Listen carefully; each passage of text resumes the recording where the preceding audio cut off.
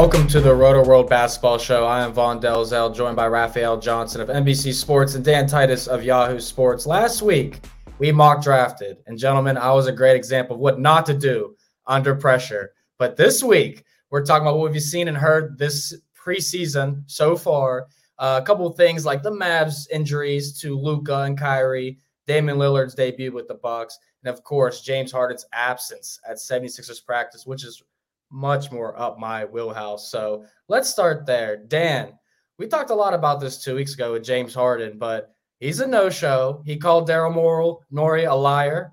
He said there's no way to patch a relationship. He compared it to a marriage that's failing.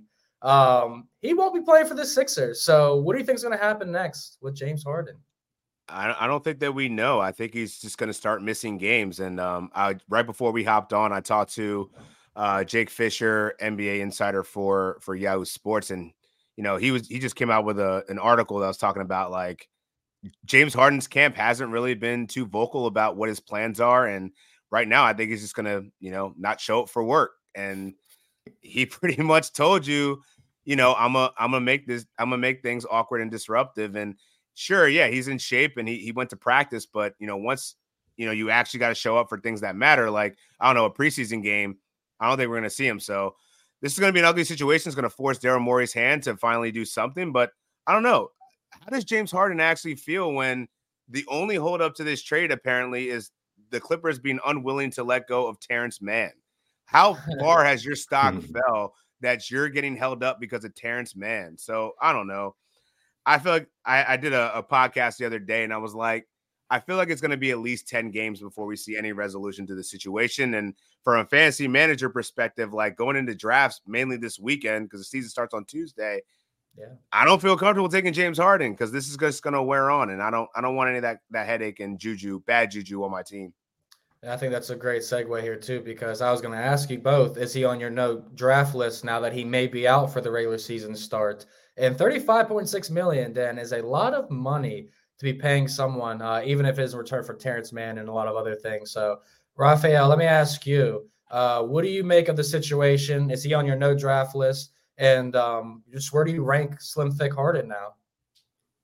Man, I think he's in shape. He looks good again. He looks good. Yeah, when this was first discussed, when you heard the word disruption, I think we kind of feel like it's going to be someone like going into the office, just throwing stuff around, like the video of the koala bear or whatever, just like was like banging on the keyboard and stuff like that. So I think people may have underestimated it. Man went to Houston on Sunday and just stayed there apparently. So if this is a disruption, I wasn't on board with drafting him even before this because we've seen this happen in both Houston and Brooklyn, where he may not have been like outwardly disruptive, but a good game would be counted by 2 or 3 of him just kind of going through the motions. And when you're Philadelphia, you're chasing Milwaukee and Boston. Cleveland's gotten better. They've addressed their issues in free agency. The Knicks are about the same, but they're going to be formidable as well. You can't afford to fall behind early. So if you're Philadelphia, it may be a blessing in disguise to just tell him to stay home. Daryl Morey may be stubborn and think that he can solve it, but at this point, there's no solving this unless you find a willing trade partner. Yeah, there's not going to be many teams willing to take on that amount of money, like I said. But, maybe don't think Los Angeles will happen, but maybe Miami gets involved with Tyler Hero still if they're still in the trade block. You think that's possible, Raphael? No. No, man. No. Him and Heat culture? Bro, there's a better being at Club 112 running suicides and fitting in Heat Yeah, I mean, I'm not saying it would work. I'm just saying that's an immediate place where you look at a young guy that'll help Philadelphia take another leap, because we all know Tyrese Maxey. He's about to eat up. He's about to ball out, especially when James Harden's out. So I was gonna make a club joke, but you beat me to it.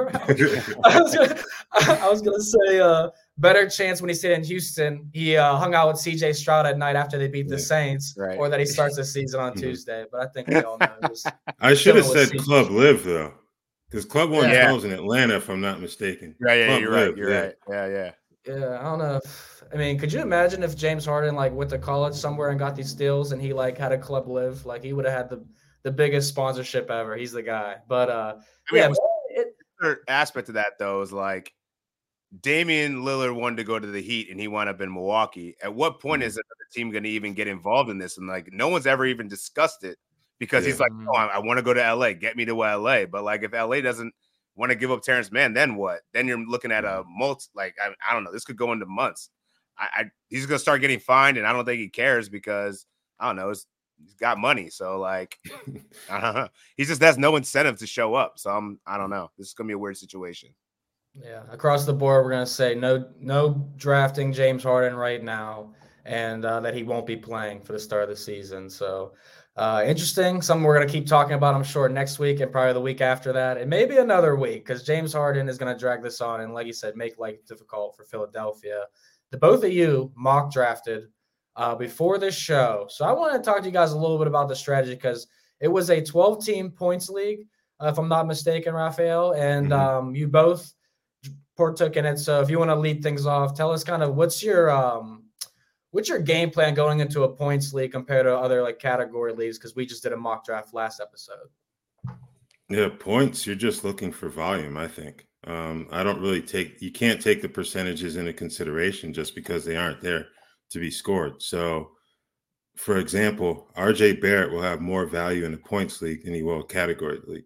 I think if you're looking for like a player not as established, Benedict Mathurin could be a similar situation. So I think that's kind of what you're looking for in terms of points league drafts. So the difference in like rankings on websites or how you draft, it could be stark in some cases. And I want you to tell everyone a couple guys that you may have drafted that you would recommend kind of looking at. And Dan, if you could pull your team up too, I want you to rate Raphael's team. What's better, his team or the stash today? Because no one's mentioned it yet, but that thing looking good, bro. Yeah. So I took a glance at. Hold on, let me pull it up. Where you at, Raph? I was the 11th pick. Yeah, here we go. So I love the way he started. He got Damian Lillard. So he went very guard centric, and I think that's my strategy for points leagues. He mentioned volume. I want to get the point guards or the guards that score a lot, get dimes, have a lot of usage, play a lot of minutes. I think minutes is really what you're also chasing. I don't want these guys that are, maybe efficient in a per 36 basis, but they don't get enough time and production on the court. So you want to get the volume guys. And I think he did a good job of doing that. He's got Jalen Brunson, LeBron James, who's great in points leagues. Health risk, obviously, for the age, but I thought it was interesting that he took Domantas Sabonis in the second round. Sabonis's numbers from a points perspective is way more valuable than in head-to-head because you don't have to worry about his free throws. And then he got his big men are tough. Alperen Şengün, Onyeka Okongwu. I give it a B. The interesting part about the end of his draft is because, I'm like, why did he get Grant Williams? PJ Washington's a good steal. I love that in the 12th round. And then Quentin Grimes, who's another guy who I would consider more of a categories dude. Yeah. And then Bruce Brown also, who I don't know that he'll get a ton of volume, even though he's starting. That's a good thing. But he's not been a guy that's going to put up a lot of points. Usually just does all of the peripheral type of stuff. So, but I think his core is really strong. And Kyle Kuzma, perfect for a points league. Another guy that I would probably want way more in a points than a categories. Yeah, no, that sounds like an all-around pretty solid team, Raphael. I'm impressed, my man. All right. Yeah. Yahoo liked it a lot. Yeah. I tend to prefer category leagues when I play. So that kind of seeped into my strategy towards the end there. And at that point, there are so many people who seem to really know what they're doing in this draft. It's like at that point, it's kind of difficult to find those high value guys later in drafts. So I'll say that for myself. Looking at Dan's draft, tough to get it. It was better than what we had on the show last week. You seemed a bit more optimistic about this one. I'll say that much. So, you get Anthony Davis in the first round. He's similar to LeBron James. There is a health risk, but the volume's going to be there. Like they're going to run a lot through him. So that's a good one. Anthony Edwards in the second round. I'm equal parts disappointed that I didn't take him with my second round pick, a couple picks prior, and the fact that he was still available at 17. Like he's going to be, I think he's going to be a stud this year, whether we're talking points or category leagues. So get him in the second round at that point. I think it's good value. Fox, Garland, Tyrese Maxey in the fifth round. Good luck getting him in the fifth round in any league after the James Harden news. There's no way it's going to happen. So I know you didn't draft DeAnthony Melton, but that's another player that I think his value is going to jump considerably, given what we know about the James Harden situation right now. So, Jalen Green, Jabari Smith, teammates in Houston, they'll both be good volume guys, I think. Jalen Duren, points and rebounds, I think you maybe get some blocks there too. Yeah. I like Ausar Thompson in the 13th. Maybe he could be more of a category league guy, but you know what? He's most likely going to start. And I really like what I've seen from him in the preseason, especially defensively. You're a rookie that can defend, you're going to be on the floor. So I think get him in the 10th round. I think that's a good placement for him. Jordan Clarkson, Obi Toppin, Coby White to close it out. Coby's probably going to be the starting point guard in Chicago. Don't know what they're going to do in Utah. I think we discussed this on a prior podcast. Clarkson's most likely going to start at either guard position. So I think he's in a good spot. Obi Toppin, kind of a roll of the dice because of Jarris Walker, but right now it looks like Obi's going to be the starter. So 12th round, nothing wrong with that role. I'd give it a B plus or an A minus personally. I think the volume approach that you discussed, I think you did a really good job of going for that. Well, then everyone listening and watching then has 2 mock drafts just laid out for them that both our analysts both like. So, I mean, you have no way to lose. But I like the little comment too, Rath, from you saying that his draft was better this week than last week. It was. He felt more confident about it too. Yeah. You could tell coming out of it. It's like, he definitely likes the spot this time. Mm-hmm. Yeah. I did a mock draft 2 days after we did last week's, and I felt even worse about my one to follow up. I got LeBron in the 4th round. And I was like, what am I doing? What's going on here? I mean, that's good value for LeBron, though. I feel like he's going to be one of those guys that falls just because he's old, but I feel like the Lakers did the right things to put pieces around him that they may not have to give him as much minutes, and he could still be productive in 32. He just doesn't need to play 35, right? So I think him and AD are going to have that nice balance of, y'all, this is the window is closing. We need to make it to the playoffs. Let's do our best to kind of keep these guys healthy and ready to go for the rest of the season. Yeah, the Lakers are definitely very interesting. We're going to talk about them and their lineup later in the show because they got 3 options for that 5th spot. So that's definitely going to be a dynamic situation, whether they go offense or defense. 2 guys that we kind of prefaced earlier in the show was Luka Doncic and Kyrie Irving, gentlemen, and both of them are injured. Luka's done for the preseason. Kyrie returned to practice on Tuesday, but he's dealing with a groin. Luka with a calf injury. Now, we know Luka is a bona fide first rounder. There's no debating that. But Kyrie obviously could slip in your guys' drafts or where you rank him. Does Luka slip a spot or 2? And how far does Kyrie drop for you now? Dan, I'll let you leave this one off. So I did move Kyrie back a few spots in my rankings. They should be up tomorrow. My problem with Kyrie is that, we haven't really seen him much in this preseason, whereas Luka has been playing all summer long. So I feel like Luka just needed a break. And I'm not moving Luka too far down. He's still anywhere between that 3. I mean, you could argue 2 to 5 range. Whereas Kyrie becomes a second round pick, in my opinion, based on what I've seen of Damian Lillard, Giannis Antetokounmpo, Kevin Durant, all those guys that are going in the back end of that first round, I would take over Kyrie right now because of that injury that we don't know if that groin could be a nagging thing. It just would have been great to see him practice or at least play in a preseason game. And the fact that he hasn't kind of has me a little bit concerned going into drafts. Yeah, I found it interesting that neither of you have taken either player, Luka or Kyrie, through our 2 mock drafts. And from the couple times I've seen you guys write some articles, you guys haven't talked about drafting them much either. So, Raphielle, do you just don't want any piece of these 2 right now? Is there a certain reason why, if that's true? I wouldn't say that in terms of Luka.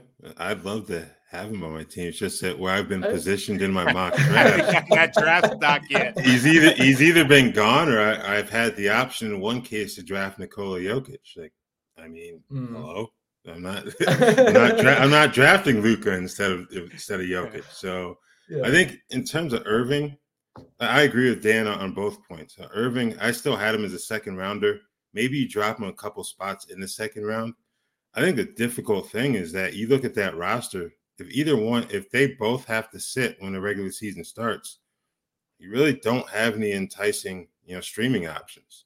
Jaden Hardy, I mean, where's JJ Barea when you need him? I guess because there really isn't anything beyond those two, and it just shows how fragile their situation is in terms of potentially contending as well. Yeah, I'd even add to that. So I had Kyrie as high as 8 last week. Yeah. Okay. And that was probably a little bit bold. And I felt like, if these guys can put it together, he's a 50, 40, 90 guy in category leagues. Points leagues, I think he's already going to be around that 12 to 15 ranges because of the volume that we discussed. And he doesn't get a lot of rebounds and assists. Like, he's middle of the pack, right? But I think if he can put it together, he could be a first-round value because he showed that in the 20-some games that he played with Luka last year. I just don't – Kyrie hasn't been hurt for a while. So now, this is the first full season where he doesn't have some, off-the-court stuff that might be affecting his games played type of thing. So, I assumed all things well, this guy was going to be all in. Yeah. But to start off with a groin injury just sucks. So, I think you got to dock him at least a couple points with that unknown in mind. Yeah, and the start of the season for Dallas isn't too difficult. I mean, you do have San Antonio as your first game, so if you're not going to play, 35 minutes, that's a pretty decent opponent to face. And they follow up with Brooklyn, Memphis, Chicago, and Denver. So a few nice games in there for them to kind of ease into the season. But as both you guys mentioned, I mean, fragile situation, no bench. And that's going to be the theme, I think, for a lot of these teams that have superstar duos, especially in the Western Conference. But staying on topic of the Western Conference, the Golden State Warriors got a little injury themselves.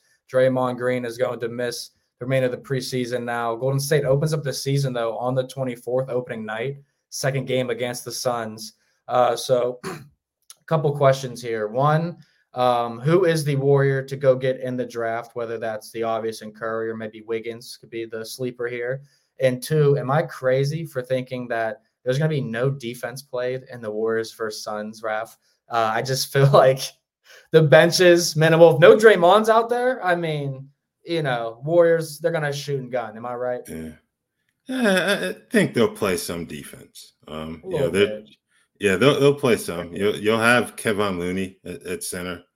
Not the most exciting player in terms of fantasy or real value, but he's an essential piece for them. And I think no Draymond means that Steve Kerr doesn't have that potentially difficult question to answer of who's going to be the fifth starter. Now it's going to be Chris Paul and Kevon Looney in the starting lineup. But I think at some point they're going to obviously have to have that conversation. Maybe it's something that shifts based on the opponent. We've seen teams do that in the past. Bigger opponent, start Looney. Smaller one, you start Paul or whatever. I think if anything, Draymond missing the remainder of the preseason, maybe you bump Looney up slightly, but not too much. I think the other guys are pretty much secure in where their fantasy values are right now. Has anything changed for you, Dan, with Draymond news, whether he does play game one or not? For me, I'm wondering, I think Jonathan Kuminga becomes a late round flyer just based off of how he's played in the preseason. He's averaged 26 points over 3 games. He's intriguing to me because, I don't know, when they were playing, I watched the Lakers game and, dude, he just blows by people and just finishes with authority. Like, if he's figured out his handle and also how to shoot, when he gets that catch and shoot opportunity, he used to fumble the ball a little bit, wasn't as comfortable, but he seems very comfortable in the offense now. And he's a guy that I'm worthy. I think he's worthy of like an 11th, 12th round pick this year. And then if it doesn't work out and Draymond comes back, then you drop him for somebody else that's a better waiver pickup. But obviously Chris Paul is going to be drafted on most teams, so you won't be able to get him. But I think Kevon Looney is also a person that I would roster in late in drafts because of his rebounding, his blocks, and his sneaky assists as well. He does a lot of dribble handoffs and doesn't turn over the ball at all. So I think those are the two people that would probably benefit the most if Draymond were to miss time. But all reports seems like Draymond's going to be ready for the season opener. So we'll see how it shakes out. But I expect he'll be out there, especially versus Phoenix too. Like Kevin Durant hasn't played against the Warriors in like I think since he left Golden State. So whether it's been injury or other, so this is gonna be a big game for both teams. Yeah, definitely like that factor too. And if I'm going to be taking the over, Dan, but the Kuminga shout out is definitely an interesting one. I mean, yeah, he's averaged almost 10 points per game in both the seasons with the Warriors so far. This is year 3. It's kind of when the young guys start to take a leap forward. He played about 21 minutes per game last year and also got 28 starts in 2 seasons. So, you know, he's starting to get some chemistry and probably get some confidence here with the Warriors in general. So I like that look. And if Kayvon Looney rebounds anything like he did in the postseason, I mean, yeah, that guy's definitely worth a flyer. Rebound overs. Yes, 100%. So just a reminder, everybody, you can find all your favorite NBC sports shows on Amazon Music. Just head to amazon.com/NBC Sports for that. So I want to talk about another superstar duo, Dame Dalla and Giannis, the Greek Freak. They debuted together this past week. Dame struggled on Tuesday versus Oklahoma City. He struggled in general, though. In his first 2 games, he's gone 5 of 21 from the field, 2 for 11 from 3. He went 0 for 5 from 3 in the last game with 5 points, 4 assists, and 2 rebounds. So, Rath, are we worried at all about Dame Dalla again? Or is he just shaking off the rust right now? He's just getting used to this team, right? Yeah, I think it's rust because, you know, from what I read, he didn't do too much basketball-wise during the summer just because he was waiting for a trade to happen. And obviously, you don't want to potentially risk ruining your trade value by getting hurt. So I can certainly understand that. So I think it's about a rust factor for him. And, you know, water finds its level. You know, we've seen him do great things for years in terms of the production. Different situation now he's playing next to Giannis. I think that could make things easier for him in some ways in terms of the quality of looks that he gets offensively. Personally, I'm more worried about Chris Middleton and his knee situation than I am Damian Lillard right now. Dan, how do you feel about that too? Because we didn't mention Middleton yet. Giannis obviously looks great. He was 15 of 22 and 20 minutes per game so far through 2 games. So no need to talk about the Greek Freak. Yeah, I actually moved up Giannis a couple spots in my rankings. I had him as a back end first round pick just because of the free throw problem, but he already admitted that he's like, I've never been this open before. And that's just the gravity of Damian Lillard and what that brings to you. So I think Giannis is going to be set for a really good season. Damian Lillard, not worried about it. He's just shaking out the rust, as Raph said. But I echo his sentiment on being concerned about Chris Middleton. He hasn't played. He's getting 5-on-5 work, but I think this is going to be a injury maintenance thing because his knee has been an issue before. He just had a wrist surgery last year. This guy just can't get right. Shout to I know we had a life reference at some point. Exactly where my head just went. I was like, yeah. And so I'm ranking him as such, man. I have him well into the 80s because I'm not confident that he's going to return to the Chris Middleton that we saw before as a top 40 guy. The usage is going to be taken away a little bit. I think we're going to see a downtick in assists, a downtick in scoring. I'm not that interested in him. He's going in that Tobias Harris range of, if you're looking for a forward, sure, he's a good guy to have for depth, but I'm not expecting anything great from Chris Middleton this season. Yeah, it's interesting. It's crazy to hear you say 80s, but you could justify that so easily with this certain situation right now. So Raphielle, is the same with you. Are you having him 80s, 90s? Where are you ranking him? I don't have him that low. I have him in the 70s, but you have him even lower than that. That's certainly understandable. You bring in the potential decrease in usage with Lillard in the fold. Malik Beasley, I think he's played well during the preseason, so that's someone else. Obviously, they aren't going to run plays for him over Chris Middleton. I sincerely hope not, but I don't think that's going to happen. But the injuries, wrist and knee issues he's dealt with in recent years, yeah, it's a definite concern on my part. Yeah, I have to agree with you in a lot of ways there. Stay away from Chris Middleton, it sounds like. And I know in the league with my hometown friends, they'll be taking Middleton just for the name tag itself. So, that's cool with me. One guy I did take in a draft last week in a mock was Porzingis, and I was actually pretty happy with him in a 9-cat. I also took Robert Williams on Portland, too, so I had the two that were swapped, obviously. But the Boston Celtics looked pretty good in their win over the Knicks, 123-110. Every Celtic outside of 2 of them in the top 7 had a positive real plus minus, and the 2 negatives were -1. So quickly, Raphielle, I want you to talk about what you thought about the starting 5 here, and I'm just going to rattle off some numbers. And I want you to tell me who you're impressed with, because Giroux went 10-7-6 stat line. Porzingis at 28 with 2 blocks. And Tatum, of course, 28, 8, and 4. Looked great with all these guys. So who are you impressed with, and how'd you feel about the lineup? I think it makes sense. Porzingis defensively can impact the game in terms of being a shot blocker. Not the most physical player. That would be my one concern with this starting 5. But when you have Derek White and Jrue Holiday harassing people on the perimeter, you're going to get some opportunities. Those guys can both boost their steals. Maybe even Jason Tatum and Jaylen Brown too, just playing off the ball, being able to jump some passing lanes. That could help them. Not too much in terms of the numbers, but they look good. Al Horford, I thought he played well in his 23 minutes off the bench. His value takes a hit in that reserve role, but I think he's still worth a look in deep leagues or as a late rounder in standard leagues, because he's going to be in the rotation. There will be times when he's on the floor with Porzingis. So, yeah, you really have to like that first 6 that the Celtics have right now. I think Horford's still going to offer, upside in 3-pointers and rebounding with the Celtics off the bench. That's one thing the Celtics going to do. If they have a stretch forward or stretch center, he's going to shoot. Horford's going to do that. But Jaylen Brown at 17, Dan. Derek White shooting 50% from the field during the preseason. Obviously, can't expect that to continue. But do you like what you see? You agree this is the starting 5 for the Celtics? This should be it. Yeah, it definitely should be the starting 5. But I have similar concerns about their physicality. And obviously, KP is not the picture. Is not the image of that you want to expect for picture perfect health here. So I think rostering Al Horford makes a lot of sense just as an insurance policy. He's a guy that doesn't need a lot of minutes to be productive between his defense, his 3-point shooting there, which is also kind of sleeper, considering that he's a forward/center. But yeah, Derek White, I'm very encouraged by, even though he's kind of in the similar role that he was in last year, playing off ball, catch and shoot threes, can run the offense as well, but also gives you the defensive stats. And I think that's the biggest upside with drafting Derek White. He's one of the best defenders in the NBA at the guard position. And I was also really curious as to why D'Angelo Russell decided to call him out and be like, yo, I need to be more like Derek White. I'm like, okay, that's an interesting shout out there. But I mean, I get it from a fantasy perspective. I get it.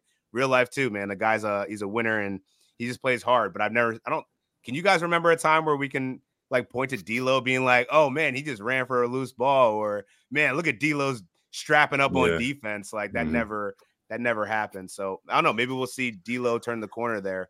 But in terms of the Boston Celtics, I've been between Jrue Holiday and Kristaps Porzingis go around the same place in drafts. They're in that 4th round, they're within 4 spots of each other in ADP. And I've been tinkering with different, mock drafts but I feel better when I get KP because of that blocking upside that you're getting with the score. And I think he's going to be a very efficient big, and the rebounds are going to be there.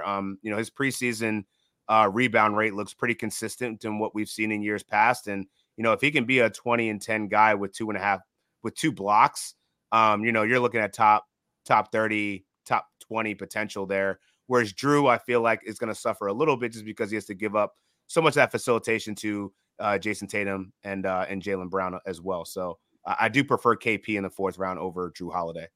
Yeah, I got the chance to watch Porzingis play in person last year, Wizards versus Jazz, and he made Lauri Markkanen look like a child.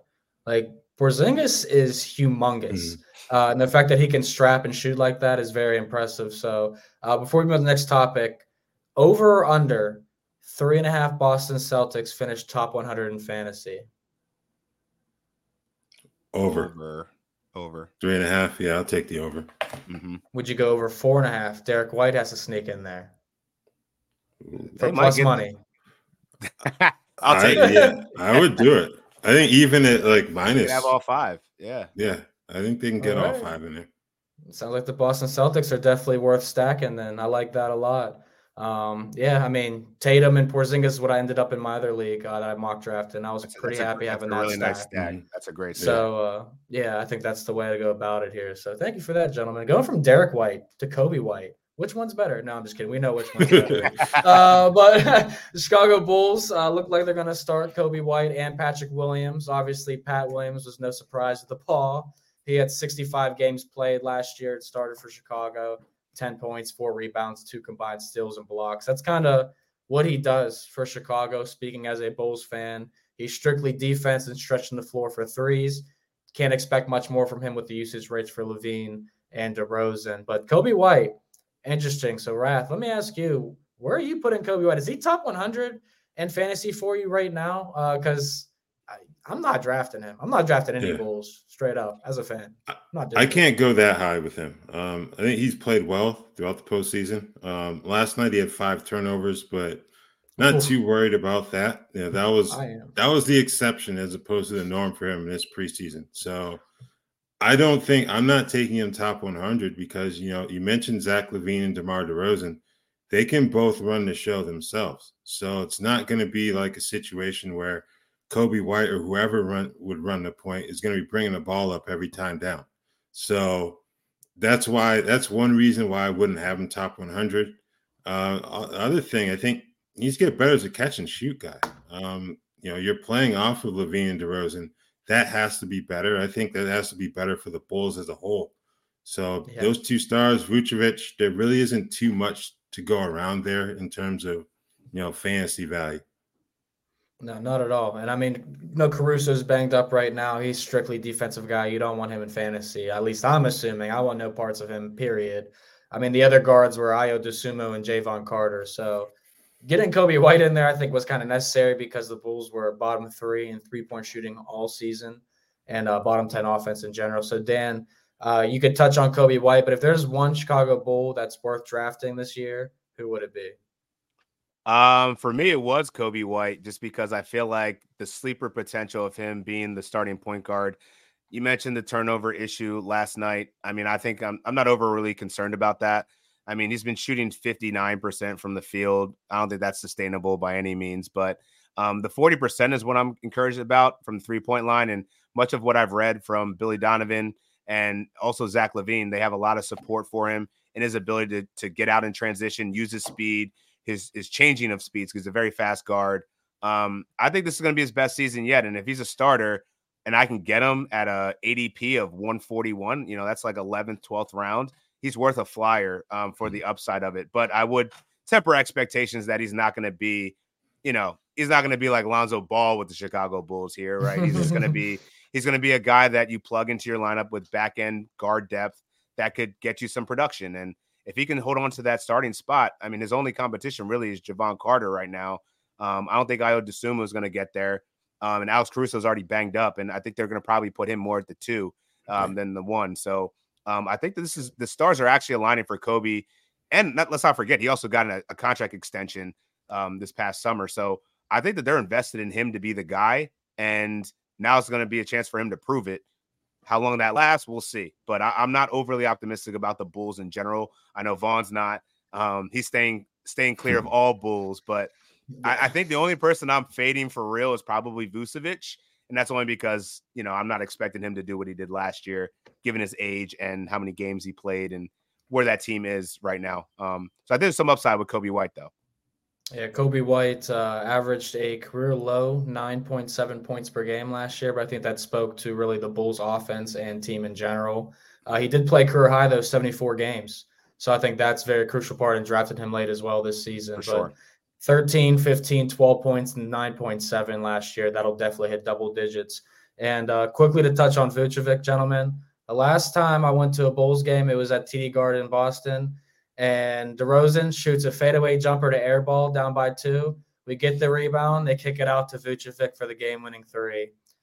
I just closed my eyes as a Bulls fan. He bricked. This is like he's our best 3-point shooter outside of LaVine, and this is sad. Yeah. But another team that struggles with 3-point shooting is the Lakers, and we kind of talked about how they can go offense or defense in that 5th spot for their lineup. Talk about Taurean Prince, Jared Vanderbilt, and Rui Hachimura. I like Rui. I mean, obviously he impressed everybody in the NBA playoffs last season. So he's that instant offense that lineup would need. But kind of feel like Vanderbilt has the inside track just because of the defense and the rebounds. Raphielle, what do you think about that? I actually think it may be Taurean Prince. Oh, He's a good defender as well, he's a and vet. he's a good 3-point shooter too. So you talk about playing off of LeBron, D'Angelo Russell, and Anthony Davis. I think he fits them to a T in terms of what he can do. He can take on threes or fours defensively. So I believe he started every preseason game outside of the first one. Obviously, Jared Vanderbilt's been hurt with a heel injury, but Prince has looked good in that role. Darvin Ham's kind of said the decision has been made, but he won't tell anybody. Could be Vanderbilt, but I wouldn't be surprised if Taurean Prince was that fifth starter on opening night. Would you be surprised, Dan? This is his fifth team overall, and I think it's probably going to be the best fit for him, strictly because he won't be asked to do too much.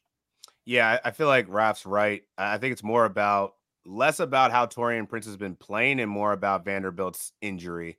And Darvin Ham said that when he was asked about what Vando's status was for the opener, he said, we'll see. So I think by nature of that, I think you can assume that Taurean Prince is going to be the one getting the starting nod. I don't know that makes him fantasy relevant to me. I'd rather have Vando still for the long term, just for that defensive upside that he provides. And he actually has a little three ball too, a little corner three that he's trying to debut last year in the postseason that I think he's improved upon. But I think that it's going to be interesting between Vando and Hachimura to see who kind of vies for that fantasy value. Because I think Hachimura was great off the bench, but I could also see a lane where he's, the catalyst, one of the catalysts for the second team, and he gets buckets. He seemed very comfortable in that role last year. And but yeah, I still probably feel more comfortable rostering Vando over all of them. He'd have to be a little more comfortable because D'Angelo Russell wants to be more like Derek White. Derek White's not out there getting buckets on offense like that. So he's not getting 15, 20. But yeah, no, very interesting how D'Lo performs because, I didn't expect him to be around with the Lakers this season. But Prince could be an interesting guy. 37% three-point shooter for his career. He shot between 37 and 42 over the last 3 seasons. So nice call, Rath. We'll see. We'll see if it pans out. He'll be the starter, but that would be intriguing to me for sure. Let me tell you guys a little bit about a Roto-World basketball draft guide, if you don't mind. The basketball season is almost here, and you can tell because we've been mocking away.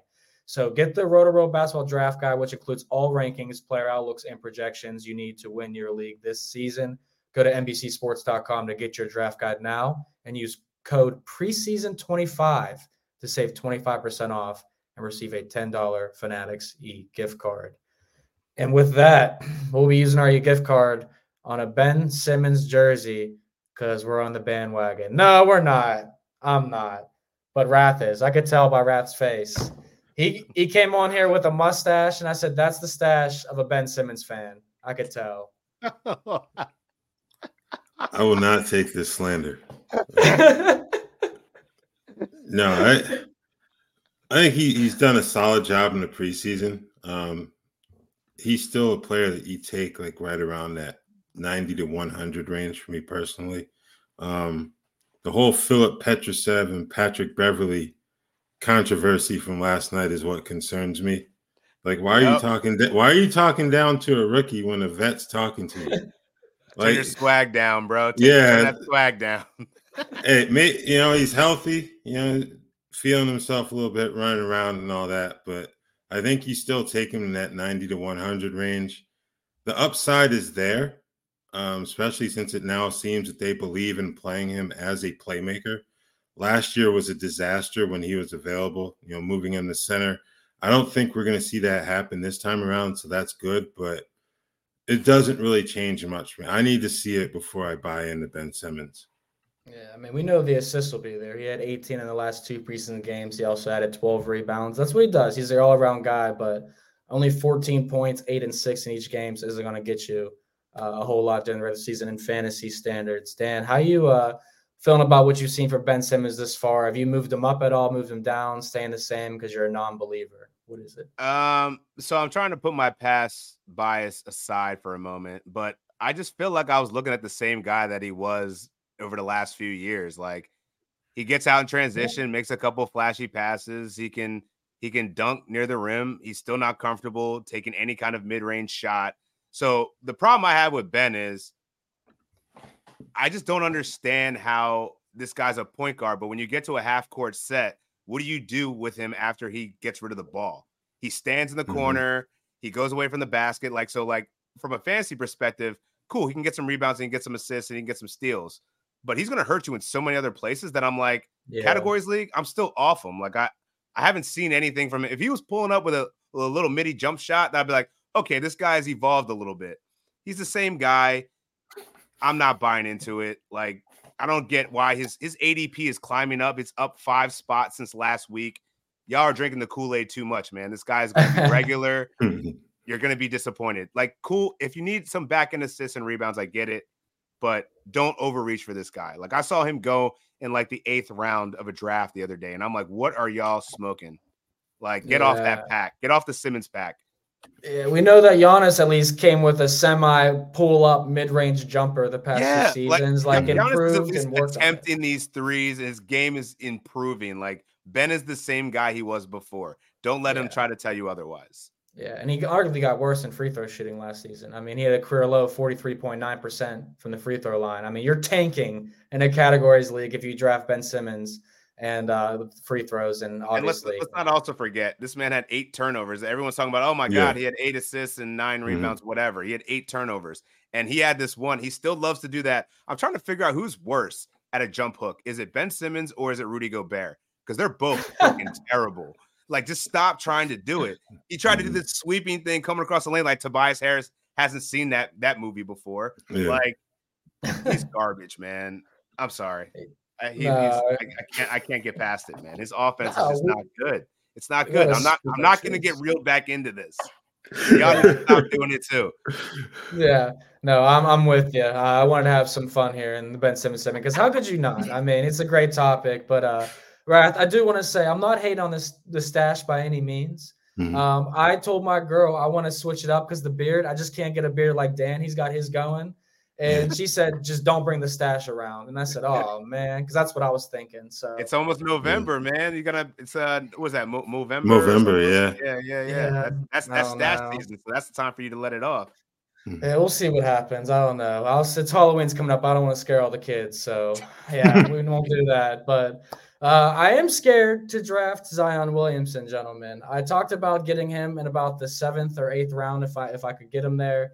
And I just didn't pull the trigger both times. He might play center, and that's substantial. He got 2 blocks, 5 steals against Orlando on Tuesday. Rath, do you think that impacts him like substantially? We're going to move him up a round or 2? Well, how many teams are in these leagues where you're getting him in the 7th or 8th round? Hometown leagues. Because, I do 10 and 12 team mocks. Yeah. So. Okay. Yeah. He's been going off the board and set the 5th round in a lot of the mocks that I've been doing. Yeah. Well, see, I don't mock draft with sharps like you guys have been. And that's like, I want to win. I want to win NBA. Yeah, but I think nothing really changes for me. I still think he's a 5th rounder because you have to gauge the availability issues. I think he had the one season where he played 60-plus games. That was also the year that was shortened, after COVID, where he only played 72 games. So the other 2 years, he struggled with availability. That's your concern. The production outside of, say, 3-pointers and free throw percentage, those, everything else is going to be there. He's going to have the scoring, field goal percentage, rebounding, get your defensive stats. And I think being able to play some at 5, especially if Larry Nance isn't available to start the regular season, that could give him a nice boost because nobody's going to body that man. Like, they may be taller than him, but you're not going to go down there and bang with him and push him under the basket while he's on defense. So I think that could potentially benefit him, but it doesn't really change his draft position for me. Zion has like that feel and factor when you're watching him play, especially in transition when he's pushing the ball on somebody. You feel like he could do that almost every single possession. It's like the LeBron James factor, whenever you're like, why doesn't LeBron just do that every single time? And Zion kind of has that ability too. But yeah, as much as he can be in the paint, I think that benefits him the most. Dan, how did you feel about Zion playing a little center, and how's that impact him? Man, I've been moving him up the list. That's going to hurt Jonas Valanciunas a bit if they decide to play small with Zion at center. But I think it's a great move by Willie Green, to be honest, because they have so many shot creators on that offensive unit that you can afford to let Zion kind of play off other people and let him be point Zion. He's shown success with being a pass forward, a little bit pass friendly, I should say. But I think I've warmed up to Zion this year. Like, I was worried about the off the court stuff and whether he would actually take this season seriously. And he looks healthy. I'm more encouraged by the defense. You know, coming out of Duke, this guy was swatting everything. He was active in the passing lanes, getting steals, ripping people. I think we're seeing some of that now. So if the game is slowing down for him, that's only going to be better for fantasy. And, you know, even though you're getting him, you know, 5th, 6th round, I think I got him. Vaughn, we did a draft with Sportstopia, I believe. I got him, Julius in the 5th, and then I went Zion in the 6th, and I got torched in the comments for it.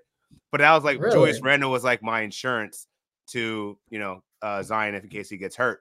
But I think getting those two around that time is like perfect for fantasy, because I think both of those guys offer a lot in terms of, you know, scoring near the rim, rebounds, assists, both kind of point forward guys that I think are actually pretty valuable in the mid rounds if you miss out on some of those, you know, high end assist guys. So yeah, I like Zion Williamson, and I'm not afraid to take him in the 5th round now.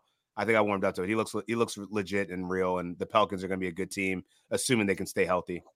Yeah, it's a big assumption, but I'm excited to see him on the court, man. He is definitely a rare talent, and when he's on the court, he's fun to watch. So, yeah, all kudos to Zion, and let's hope he stays healthy. But 5th round sounds like where he's going. 6th round would be a still consensus across the board here. 7th round if you're drafting with people from Pennsylvania. All right. Sunday Night Football features a Pennsylvania team, actually. 2 of the most explosive offenses in the NFL are playing when Philadelphia takes on the Dolphins of Miami. Get ready, gentlemen. It's going to be a shootout, 7 p.m. Eastern, only on NBC and Peacock. I don't want to bet this game, but I think it's going to be a great game to watch. I'll have to see what the NBC crew at night has on this one. But I like the Bucs and the Steelers this weekend, gentlemen, as a little tidbit there. So let's talk about 2 rookies before we get out of here. Ausar Thompson and Brandon Miller. Of course, we got to talk Brandon Miller. I'm going to be the Brandon Miller hype guy all year, no matter how bad it gets. But you guys are the Ausar Thompson guys. So you said that he might start with Detroit, Raphielle. You were mentioning him earlier. Can he be a top 100 guy? Well, to give credit where it's due, Dan was the first person to mention this. So yeah. I wasn't. All right, I'll take it. I got to take my little victory lap while I got it. Yeah, I didn't. Get it out the way. I wasn't as sure when he said it, but now as we've seen how things have trended, Jaden Ivey coming off the bench every game, Ausar Thompson starting, Bojan Bogdanovic, he'll start when he's available, but at this point, I think Ausar's defense is what's gotten him on the floor, and it's what's going to keep him on the floor. So. And he's got good playmaking skills. I think that may have been overlooked a bit during the pre-draft process because his twin brother, Amen, was running the point for Overtime Elite. But Ausar can make some plays on the ball as well. You got Cade Cunningham. That perimeter, those two are going to be a handful defensively just because of their size and length if they're paired in the starting lineup. So Ausar, I think, I wouldn't use a top 100 pick on him, but I think shortly after that point is where you should really consider grabbing him off the board. And Dan, as we mentioned, obviously you're high on him, and we know Cade Cunningham's going 2nd, 3rd round in most drafts. We know Jalen Duren offers some value in late round picks. So is Thompson like the guy to go get in drafts for the Pistons, or is that still Cade right now? Yeah, I mean, I would say it's Cade, then probably Jalen Duren. Then I would probably put Ausar right there in that category of probably him and Jaden Ivey. I mean, Jaden Ivey's going to be a good 6th man. Like I think he's going to be better than he was last year just because he actually has some playmakers around him. He's not having to deal with like Killian Hayes and whatnot. So, but Ausar, I feel like is the reason I like him now is because he doesn't need a lot of usage to be effective. He's going to struggle from the field. Most rookies do. You kind of got to just take that for what it is. But I think what he's going to be able to do defensively, like Raph stated, in that Monty Williams system, like he's going to be super disruptive. And that's why I want to draft him in like the 10th, 11th round. I reached for him in a mock draft we just did.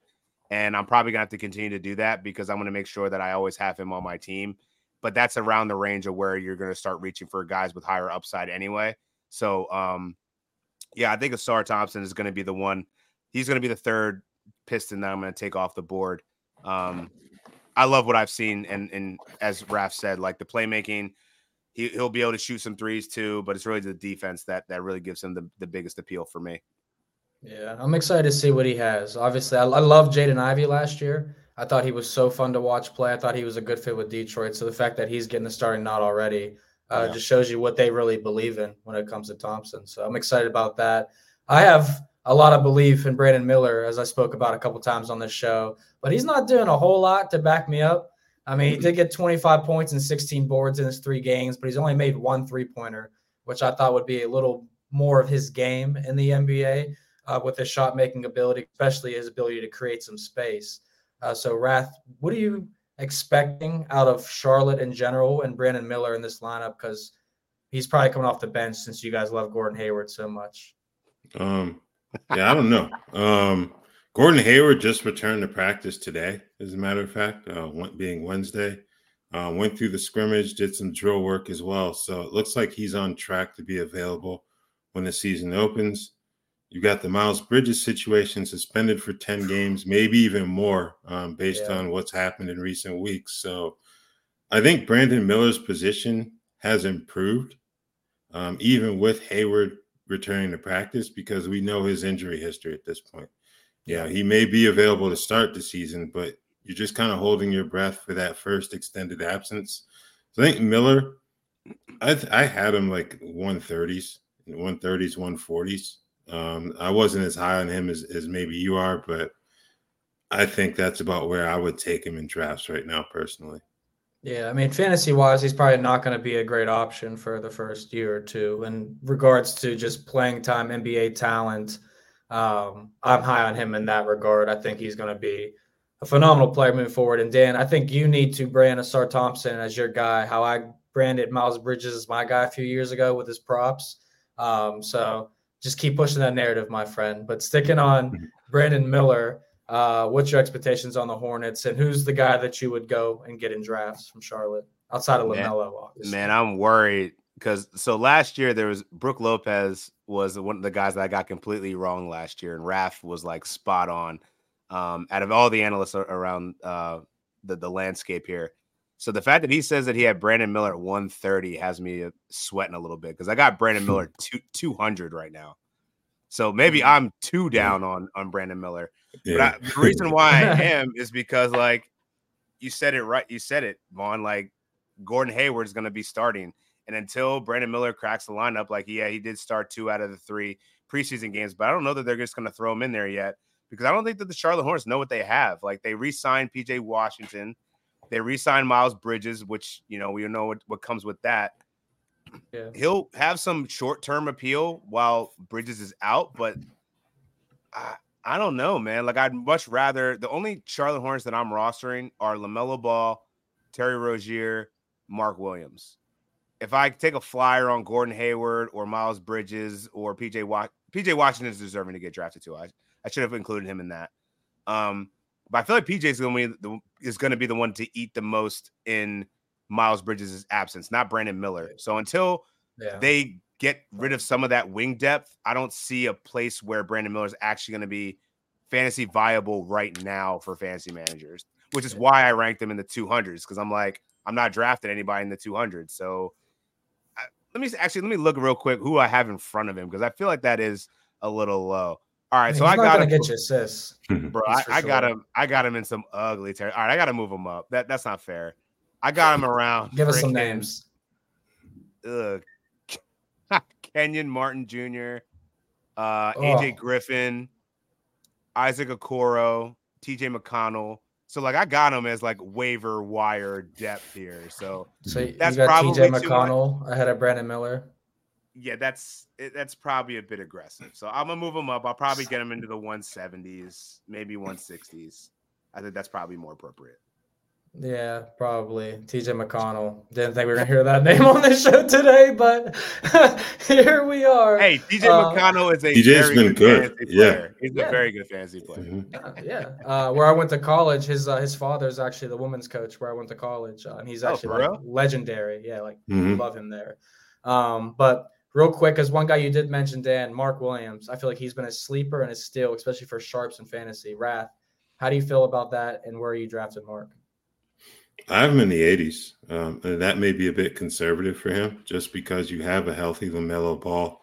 That two-man game is going to be fun to watch down there. So I think the only threat is if they try to go the timeshare between him and Nick Richards. Maybe that boosts Nick in terms of like late round value as a streamer possibly, but you have to hope that Mark Williams is going to be the guy who gets 28 to 30 minutes a game at the 5 for them.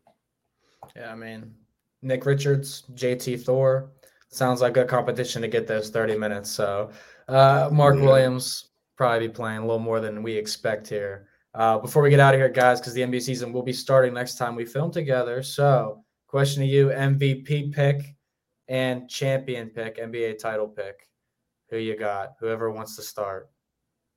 Jason Tatum MVP, Denver Nuggets repeat as champions.